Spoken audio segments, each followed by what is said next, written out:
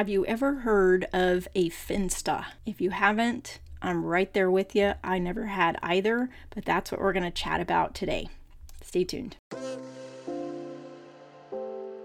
Welcome to your source for tips, tools, and support to help you be that mom that is tuned in and proactive for yourself, your family, and for the wild ride of raising kids in this digital age. Inspired by a mother's love with a relatable, real-life, proud to be that mom flair. This is the Be That Mom movement with your host, Dolly Denson. Holy moly, check this out. If you are a mom that is looking to give your kiddo a phone, but you don't want to open up the world of the smartphone to them yet, check out the Pinwheel phone. The Pinwheel phone is the latest and greatest for dumb smartphones. It gives you absolute control over what they do and who they can contact, and will help them to develop healthy habits around using a phone. Check out Pinwheel at pinwheel.com. Use code BeThatMom10 for a discount. Okay, so we all know that there's no way that we can control every single aspect of all of the social media things, right? Like if you're going to allow your kid to have access to the digital world in some way, that there's always going to be workarounds, and leave it to our kids to be, savvy enough to come up with these things, and it is quite amazing. So the biggest tool that you can have in your back pocket is open communication with your kiddo about their behavior online and what you do and do not approve of, and the consequences if you discover that they have not followed these rules that you set in place, okay? But what I'm talking about today, Finsta, is basically you have what they call Rinsta, R-I-N-S-T-A, which is a real Instagram account, and then there's a Finsta, which is a fake Instagram account. So a lot of kids will use this as an alternative account that maybe their parents don't know about, or maybe they are just trying to get away, like fly under the radar, I guess, of someone, of some entity. Maybe it's a place where they post things that they don't want a college to be able to scope out. Maybe it's their silly side where they just share things with close friends, or a vulnerable side, or mischievous or illegal things, or just a place to get away from parents to where they don't feel like they're being watched. So I personally did not know that this was a thing until my two youngest were on Instagram, and I actually stumbled upon one of theirs on accident because I opened up another Instagram account. It was for this podcast. I had my regular Instagram account that I'd had for years, and I went and made another account to open it up for the podcast. And when I did that, I connected it to my contacts on my phone, and it immediately popped up one of my kiddos' extra account. And I was like, what in the world? What is this? Like, I had been watching their other Instagram accounts to see what they were posting. And if you haven't noticed, some, like, particularly boys will tend to have an Instagram account that they don't post a thing on. And you're like, why do they want to be on Instagram? They never post anything. And like I've said in episodes ago, what they're often doing is they're just there to look at content, or they're just there to communicate through the messages. Okay, so it's not that they're not on there and doing things, they're just not posting publicly to their account. Okay, so you may be watching their account and you're like, I don't have anything to worry about because they never post anything anyway. There's still a lot of danger lurking on there, and it doesn't just have to do with them posting anything.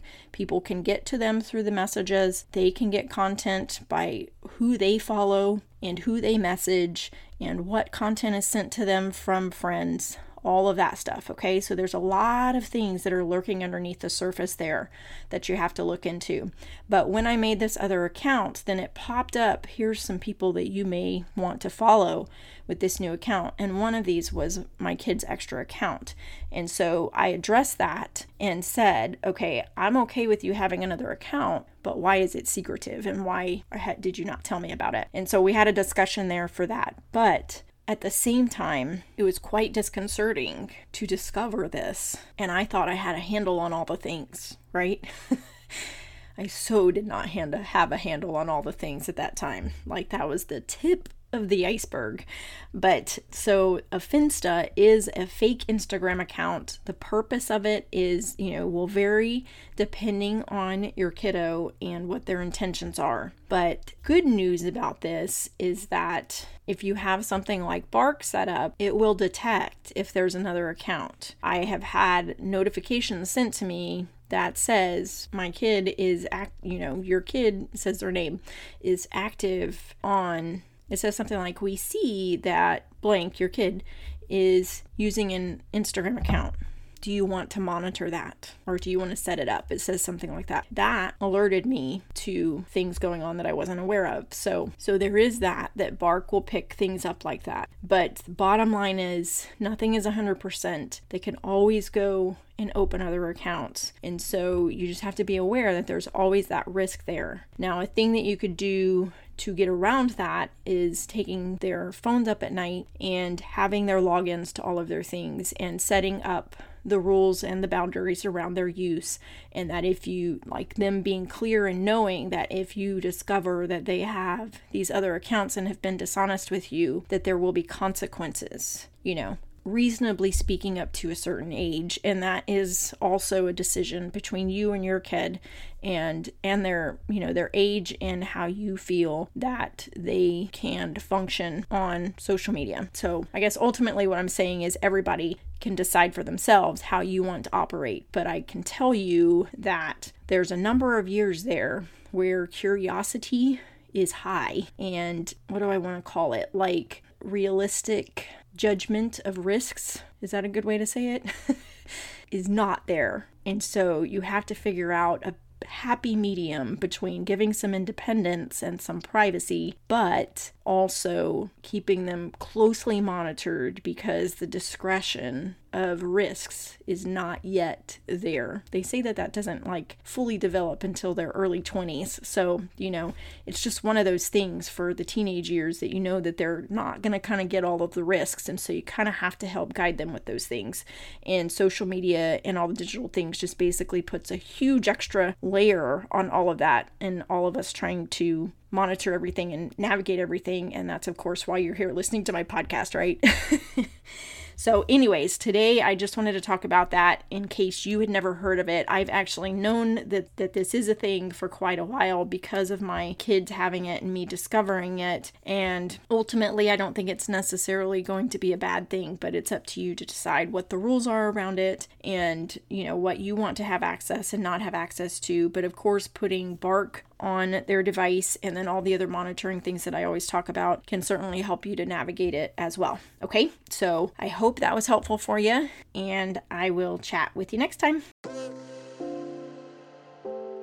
Thanks for tuning in. Being that mom isn't easy, but together we can be that mom strong. Don't forget to leave a review, connect on social, and join Dolly's free community.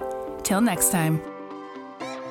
Hey, if you are a mom that has a lot on your plate like I do, and you struggle with anxiety or sleep or even chronic pain issues, please check out mysoulcbd.com. They are the one and only CBD source that I trust, and you can use my code BeThatMom for 15% off of your purchase.